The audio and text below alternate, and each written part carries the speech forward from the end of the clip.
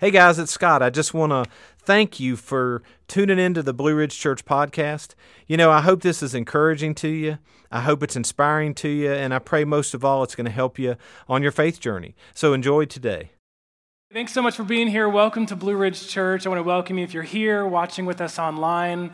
And just thank you so much for being here today, especially if it's your first time or you're new to the church. Thanks for just showing up and giving Blue Ridge a shot. Just want to let you know we're not going to do anything crazy or make you stand up and introduce yourself.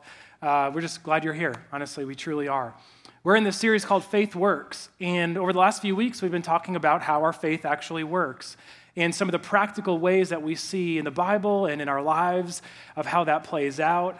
And so we've done this over the last week was the first part of this kind of mini-series within this series. But last week we started talking about our emotional health and how our emotional health is really important to our faith. And our faith is really important to our emotional health.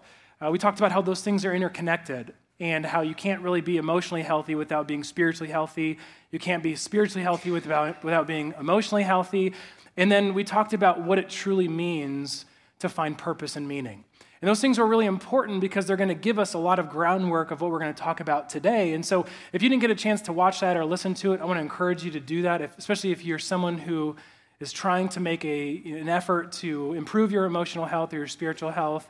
There's some really helpful groundwork things in that will help make a lot more this morning make sense, but also give you an understanding, an idea of not only why we're here, but your purpose and meaning in life as well. Where we ended was we talked about the purpose that we have as being a reflection of God. And that, I kind of brought up a little old Polaroid camera and talked about how inside there's a mirror in that camera. And it really, shows us exactly what God tells us to do and the purpose why we were made, because a camera captures an image and then reflects that image off of a mirror onto that film. And in that same way, we're supposed to capture who God is and discover who God is and then reflect that back to Him and to the world around us, the people around us. And by doing that, gives us purpose and meaning in our lives. And so when we talk about things like following Jesus or following after God or following Christ, it's not just something that we say because that's what Christians are supposed to do, but that we've learned throughout the Bible, especially in the book of Colossians, that Jesus is the perfect image of God. And so if we want to know what it means to follow God and to reflect God back to Him and to the world around us, we need to look at Jesus, to look at how He lived His life, to how He did certain things and how He, lived out His faith and lived out the purpose and the meaning of His life, and then capture that and reflect it back to God. And so this morning we're going to talk about a lot of the practical things. We're going to go a little faster pace than we normally go. We're going to talk about have a lot of learnings and different subpoints. And so I don't want you to get overwhelmed by this. And especially when we talk about emotional well-being, the last thing I want is for you to be overwhelmed by all this information and all these applications. But I want to just encourage you to maybe pick 2 or 3 different things we talk about this morning and apply them to your life, just so you can start seeing what God intended in your life to find that emotional and spiritual balance that so many of us desire and we pursue. And so if you want to take notes this morning, you can go ahead and open up the Church Center app or scan that QR code in front of you and follow along. But here's the first learning. Learning number 1, healthy relationships provide balance to our faith and our emotional well-being. One of the most important things we can do for our faith, for our emotional health, for our spiritual health, is put a priority on finding good, biblical, healthy relationships. People in our lives who we can trust, people who we can depend on, people who we can experience life with. But the heart of it is to be able to find people who we can also live and go on this journey of faith with, to not only just give us balance, but give us health and give us a better perspective as to what that purpose is. Relationships are hard. We kind of laughed about this last service, but relationships are really difficult, especially as an adult. I think that maybe if we can agree on one thing, all of us, is that as you get older, making good friends is really hard to do. We look at the Bible, we look at all these miracles of Jesus. We look at Jesus raising the dead. We look at Him, healing the sick and giving the ability to walk to people who have never been able to walk before. But one of the most important, I think the crazy, coolest miracles that we see Jesus ever perform is His ability to, in His early 30s, find 12 really good friends. right? Like, that's not really easy to do. Like, that's a miracle in itself, isn't it? Right? Like, to be able to, just in a few short months, find 12 really close friends in his life that he can depend on and rely on and invest in his life. See, Jesus, when you look at the New Testament, he's got what I would consider to be the perfect model of relationships, of healthy relationships, of what they're supposed to look like, of how we find them, of how we structure them in our lives. And so we see this in the people that he hung around with. So you kind of see this in different layers. So there's the first layer is the 12 disciples or the 12 apostles. Those are the people that Jesus chose to be with in his life. He lived with them. He traveled with them. He ate with them. He joked around with them, invested in them. They had a good relationship. But within those 12, it's pretty clear that Jesus spent a lot more time with 3 of them, Peter, James, and John. And so out of the 12, there was 3 that he really focused in on and had a much closer relationship to them than he had with the other 9. They got to see certain miracles that the other ones didn't get to see.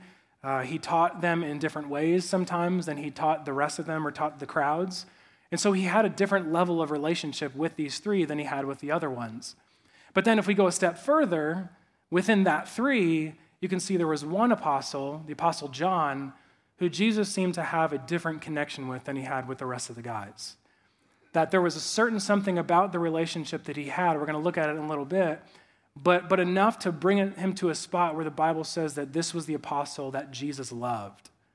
Not that he didn't love the other ones, not that he doesn't love everyone, but there was something about John and a relationship, a connection that Jesus had with John that pushed him from just being a friend or a good friend to being what we would probably consider to be a best friend, to be someone who he can trust and rely on. And we see in the Bible, John shows up in ways and in times when nobody else shows up and does things for Jesus and his family that really exemplifies what it means to have a true, biblical, healthy relationship.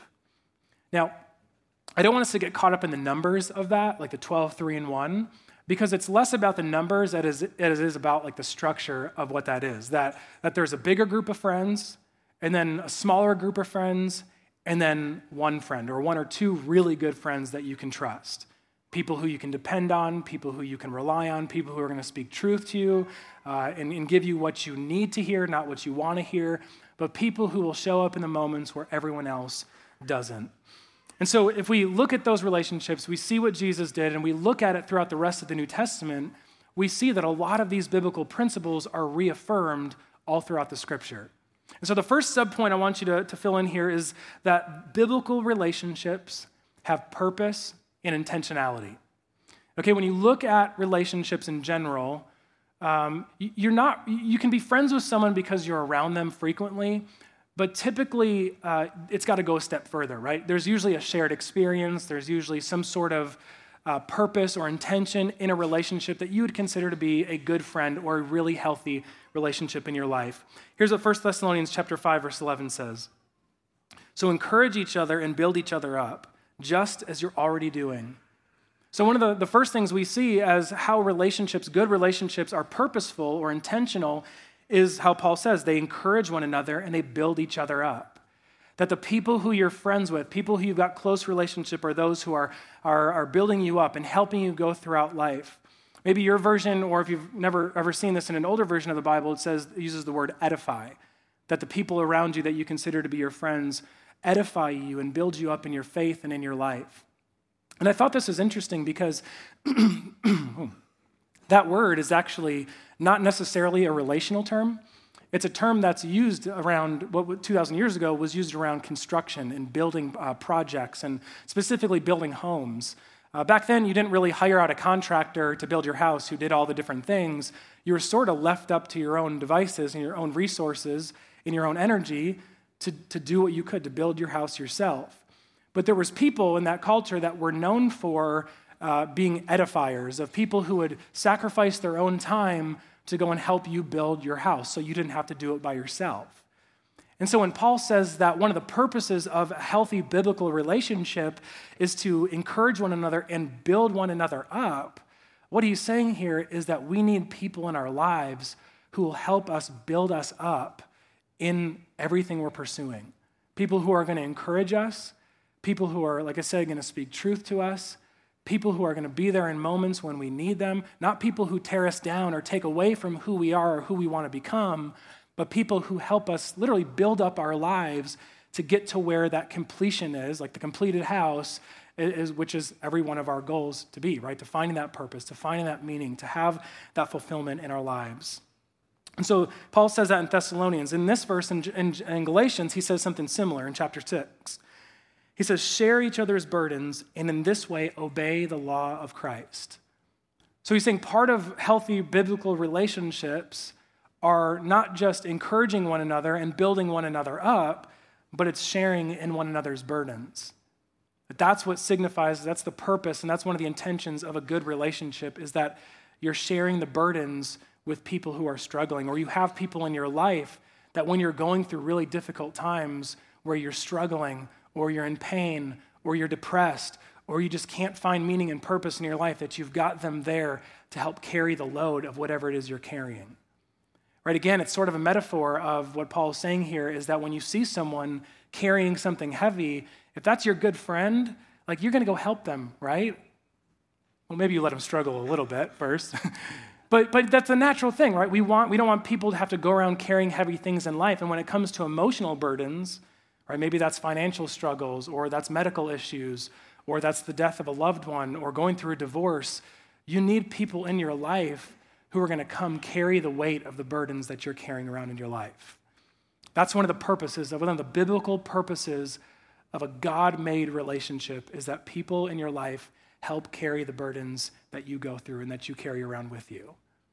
So we see that there's a lot of purpose, that there's a lot of intentionality in the relationships that God wants us to have. And I think it's important for us, if we're seeking emotional well-being and emotional balance, that we make it a priority to find people in our lives who fit that bill and who really are there for us in those moments. The Apostle John, the one that Jesus was closest to, was the only apostle who showed up at the foot of the cross when Jesus was being crucified.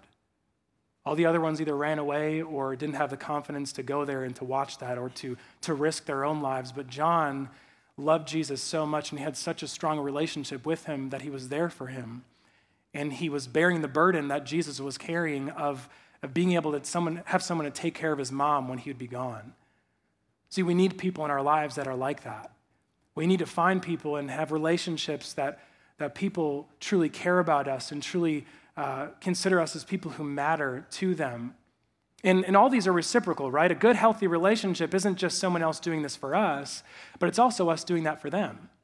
And so you can tell what relationships in your life are really good, healthy relationships and which ones aren't by how that is reciprocated.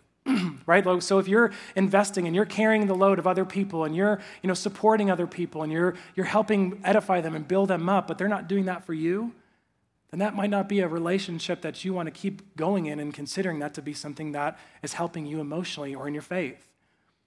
Or the other way around, like if other people are helping you and serving you and sacrificing for you and speaking truth into your life, but you're not doing that to them, then you're cutting them short of what God wants in their lives and what God is trying to help them build into in their lives. Relationships are both one way and the other, right? You can't just have one, you can't just have the other. We've got to combine those and have those healthy relationships. So the question is, the problem actually is how do we make these friends? Right? Like if relationships are really difficult and they're really hard, then how do we get to a spot in our lives, especially as adults, to make relationships, to find people who will do those things like carry our burdens and help us go throughout life? And I think we see some truth in the book of Luke, chapter 16, verse 9.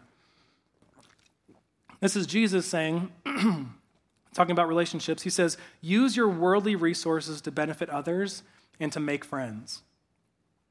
Now, without context, this sort of makes it seem like Jesus is saying, buy friendships or use your money to buy friends. Which, again, without context kind of seems like that, but really it's more of a principle.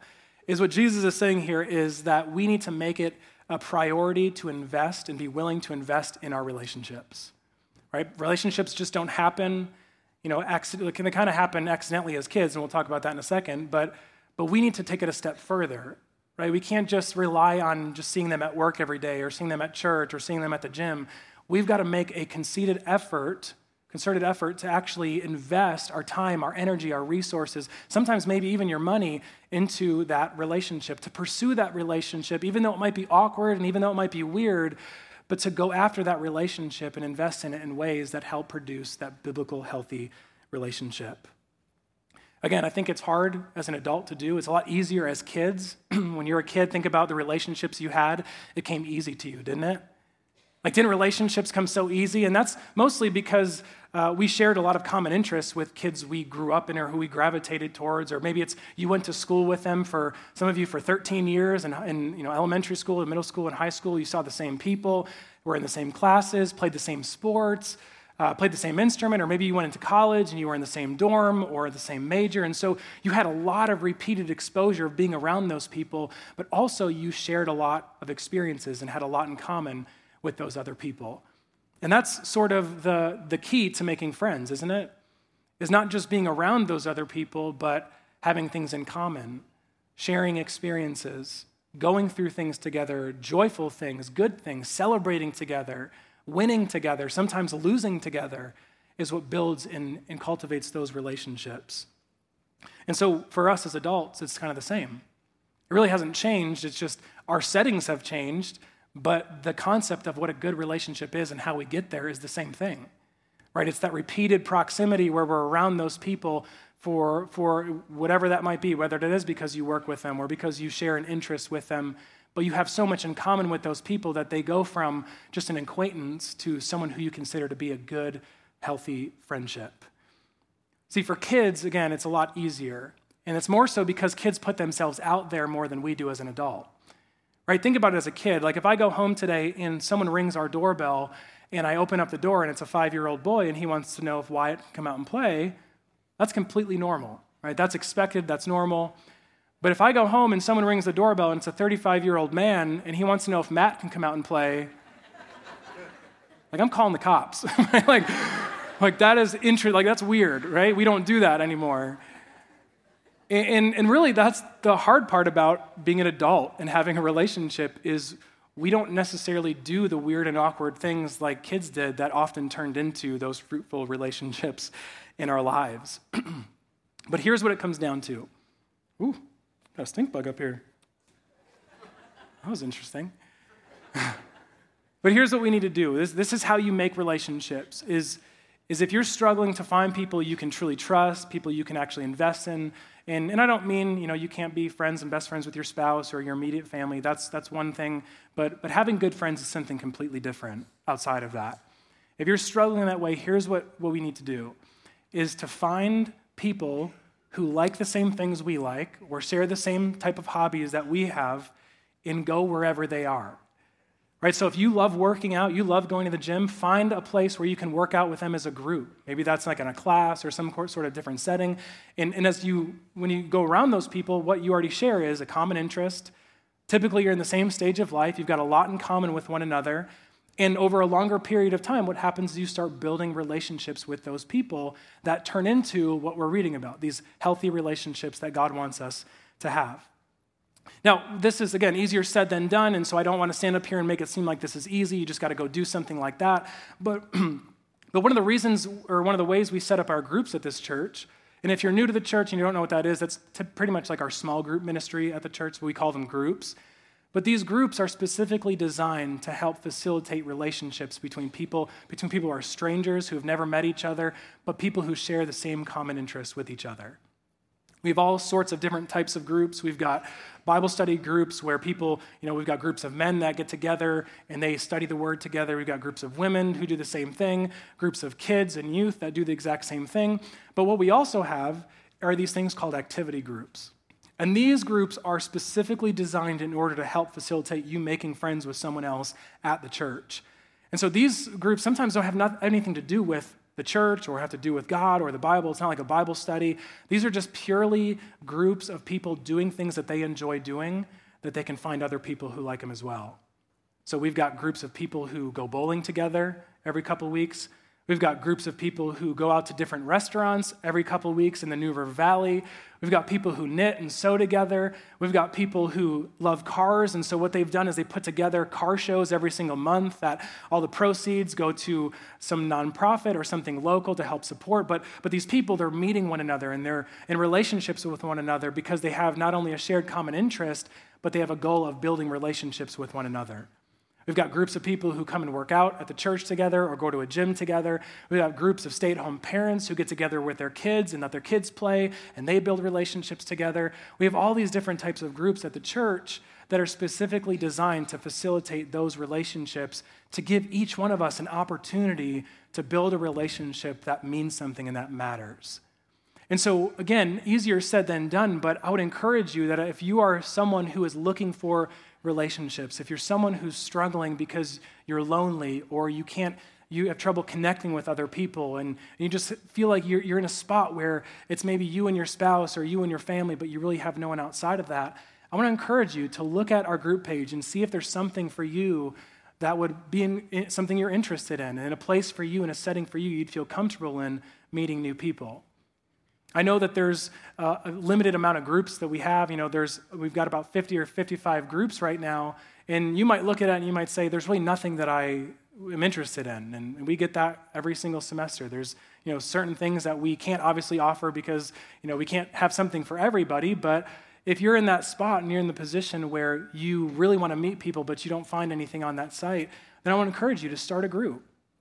You don't have to be a Bible scholar. You don't have to be even an extroverted person, but just start a group of something you love to do and enjoy to do. And the chances are, because it's a church this size, there's most likely going to be a lot of other people who have those same interests and would join a group like that.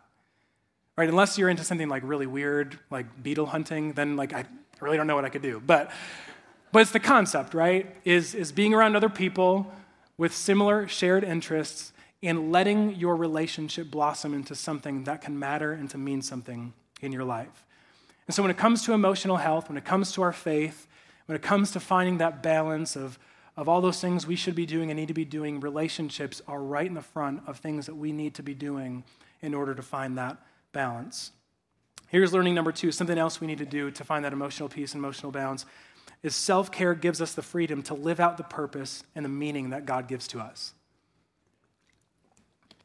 Now, before you're like, oh, self-care, like self-help stuff, I don't want you to see self-care as something that is negative or something that is, conceited in your own life, that it's where it's only about yourself and you got to put yourself first before you consider other people. That's not what I'm saying. That's not what self-care is.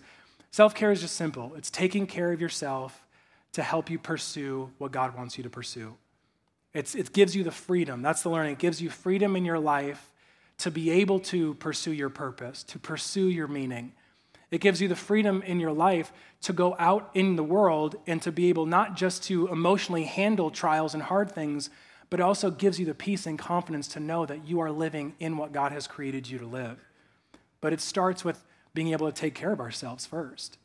Check this verse out in Matthew chapter 22. This is Jesus speaking in verse 39. He says, love your neighbors as yourself. Now that's interesting, right? Because the first verse before this, that's not on the screen, is the 2 most important commands, right? Love the Lord your God with all your heart, soul, mind, and strength, and then love your neighbor as yourself. Oftentimes we'll read that and all we'll think is that's just outward, right? We just got to love other people. But what Jesus is implying here, or what Jesus assumes, is that we already love ourselves, and we use the love that we have for ourselves in order to be a reference point on how to love other people. That being able to love other people starts first with God, but then goes to us, right? Where we need to learn how to love ourselves. Sometimes that means to forgive ourselves and to put up with ourselves before we can truly love other people the way God wants us to do that. Here's what Matthew chapter 6, verse 22 says. Jesus is speaking here, and he's talking a lot about how sometimes a small and seemingly insignificant thing can actually have a bigger impact on our lives than most of us think. And he says, your eye is a lamp that provides light for your body. When your eye is healthy, your whole body is filled with light. But when your eye is unhealthy, your whole body is filled with darkness. So notice what he's saying is something that might seem like it's insignificant or not as important actually has a big impact on the rest of our lives. And it's the same with self-care. and taking care of ourselves and learning how to actually love ourselves, not to a place where we, again, put ourselves first before other people, but love ourselves in a healthy way that gives us the freedom to be able to do the things that God has called us to do. And so you start with yourself. You've got to start with loving yourself. Here's the first subpoint to that, is we need to learn how to show ourselves grace. One of the hardest things to do is to show ourselves grace. And when we talk about reflecting who God is and capturing who God is and reflecting that back to Him and back to the world around us, one of the things we've got to understand is how much God gives us grace. For those of us who've got a relationship with Him, the Bible teaches us that His grace is unending, that His grace for us is undeserved. It's not something we've got to earn, and it's something that God freely gives to all of us who believe. Here's what it says in James chapter 4, verse 6. It says, He gives grace generously. As the scriptures say, God opposes the proud, but gives grace to the humble. You know who the hardest people to love in life is?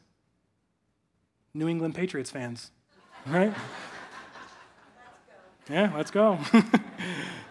No, it's ourselves, right? The hardest people to show grace to is ourselves.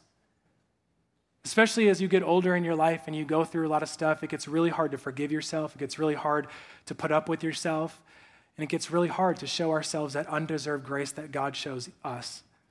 And here's how I can prove that, is think about a time in your life where one of your friends or someone who you really cared about, maybe it's a family member, that they went through a really difficult time.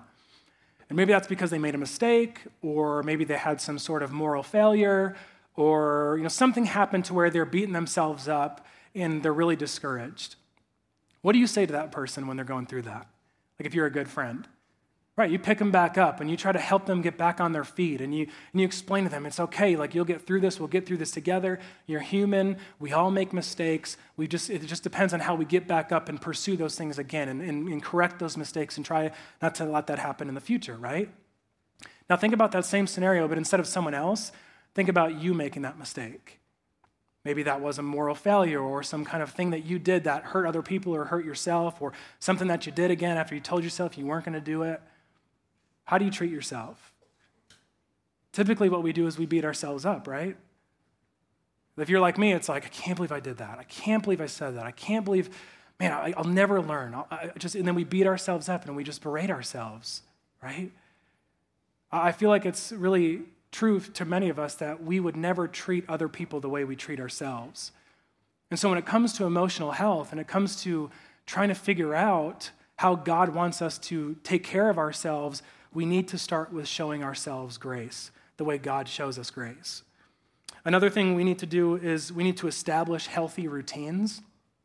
We sort of hit on this last week a little bit, but how important it is to get ourselves in routines that bring our lives stability. We talked last week about getting in the Word as much as we can every single day, to start off the day in God's Word so that we have the fuel to not just be prepared for the day, but to plan out and to grow within the days that we live in our lives, right? So getting in the Word, having healthy routines really helps us to accomplish that, especially in a world that's always changing, right? It's really emotionally healthy to have something that's constant in your life when all around us it seems like to be going crazy all the time and so chaotic. Here's what Ephesians chapter 5, verse 15 and 16 says. It says, so be careful how you live. Don't live like fools, but like those who are wise. Make the most of every opportunity in these evil days. So he's saying, get it in the habit of making good routines, of healthy routines, things that help you get through your life, things that aren't live like what we would consider living like a fool, but things that set you up for success. So one of the things that I do, especially when it comes to emotional well-being, is I don't know why I'm like this. Maybe it's because for high school and college, I procrastinated just about everything. But I typically get pretty overwhelmed by a lot of tasks when I've got a lot of things to do, whether that's with my job or with responsibilities around the house or whatever that might be. When I've got a lot going on, sometimes I just emotionally shut down because it gets so overwhelming and I just don't know where to start. There's so much to do, I don't know where to start. And so one of the things I've gotten in a really good habit of doing that has helped me be able to focus on the things that truly matter, right, like my purpose in life and my faith, is I've started to write every single thing that I need to get done, write it down on paper. I can't use my phone even because there's so much noise on there and, it gets lost in all the billion other things that we've got on our phones. But writing it down physically on paper actually gives a lot of emotional balance to me in my life. And I've gotten in a really healthy routine of doing things like this that, like we talked about, give us the freedom and give me the freedom to pursue and to focus on the things that truly matter. And so healthy routines are a really big deal. Healthy routines, healthy habits, maybe that's for you, it's for exercise. Maybe for you, it is getting in the Word every single morning. Maybe for you, it's getting in the routine of when you pray. I know some people I talked to last service, they say one of the biggest routines and habits that they've formed that have helped them emotionally is on the way to work, on their drive, they turn the music off, and they just pray the whole way. Whether that's a 5, 10, 15, 20-minute drive, that's the routine they've gotten in, and it's helped set them up for success. It's helped give them the understanding and focus of what truly matters and what we're really here for in finding that emotional balance. And so we need to establish healthy routines. Here's another thing we need to do. We need to limit our biggest distractions. Our world is so busy. Things go by so quick. We've got so much going on. We live in a microwave world. Right? It's not like an oven where things take a long time to cook, or like a garden that a plant takes a long time to grow. We live in a very fast-paced world where things are changing constantly, and that means there's so many things around us that distract us from our purpose and from our meaning. And so when we look at the Bible, it's very clear it teaches us to do what we can to get rid of or limit the distractions that we have in our lives. Here's what Psalm chapter 119 says in verse 37. He says, "Turn my eyes from the worthless things and give me life through your word." David's saying here, there's things in my life that I get distracted by that take away from who I know I'm supposed to be. And so in this prayer or this song that he's singing to God, he's asking God to take away my sight from seeing the worthless things around me, the things that I spend endless hours doing that mean nothing, that don't matter, that don't help me to become a better follower of Christ, that don't help me to become a better human being, but things that distract me from that and take away from who he knows who God wants him to be. And so he says, turn my eyes from the worthless things in my life. Now, I'm not saying that it's not healthy every once in a while to go and do something that's brainless. I honestly think it's really important for us every once in a while to, maybe let us binge that television show or, have time where we're scrolling through social media and we're online and we're just getting away and escaping a little bit from things going on. And like last week, some of those things aren't bad, but we've just got to have control over it, right? Because if we don't have control over it, what happens? They have control over us. And they become addictions and they become bad habits that lead us further away from who God wants to be instead of closer. And so like this verse, we all need to get to a spot and understand what are the things in my life that distract me from becoming who God wants me to be. What are the worthless and wasted amount of time things that I do in my life that really take away from God's purpose in my life? Social media is a really good one. That sometimes it's easy to get glued to our phones and really focus on the things that in the end really don't matter, right? And sometimes we can get so obsessed with those things where we are so invested in them that we actually get our self-worth and derive our value from what we post or how we are seen or how many followers we have or how many likes we have on social media. And I don't want to stand up here and pretend I'm like the old man trying to tell you should get off your phones because that's the devil's work. But here's what I would encourage you to do. I would encourage you, especially if you're someone who struggles with being glued to your phone and you're always on social media, I would encourage you to do this. I would encourage you at some point today, tomorrow, whenever, to go online and search and research the correlation between mental health disorders and excessive social media consumption. I think you'll end up finding some really surprising things about the correlation between the rise of anxiety disorders, depression disorders, and a lot of other issues that you could probably look into that have a direct correlation to how much time we spend on apps like Facebook, Instagram, YouTube, TikTok. Again, I'm not going to stand up here and tell you have to limit yourself and 30 minutes a day or whatever. I'm not your mom, I'm not your dad. Like, you've got to figure out how to do that on your own.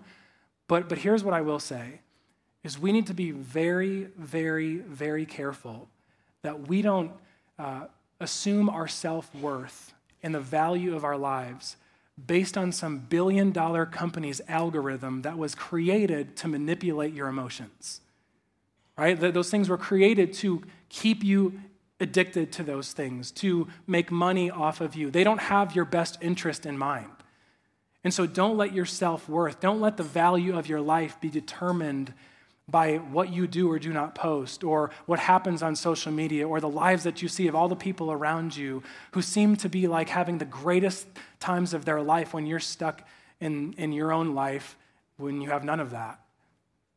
We need to limit the distractions. We need to get a control on the things that often control us. And it's not just social media, right? It's not just a generational thing. For you, it might not be TikTok. For you, it could be the news, right? The news does the exact same thing. It's the same principle, that it's done in a way, like if you're someone who watches the news and you just get enraged, like when you hear something that someone did, or maybe you saw something that, someone of the opposing political party that you believe in and you vote, they said something and they do something and it just leaves you angry and upset and it just kind of unhinges you emotionally, you need to guard that too. We need to guard those things that often send us off the rails, things that, like we talked about a few weeks ago, cause anger or bring temptation or put us in a spot where we're just emotionally unwell and emotionally unfit to make major decisions in our lives. And so we need to get a grip and we need to get a control on those things if we want to have emotional balance. Here's another thing. We need to seek wise counsel. Another part of self-care is, and kind of you can combine this with relationships too, is having people in your life that you trust and trust enough that are going to give you not what you want to hear, but the things you need to hear.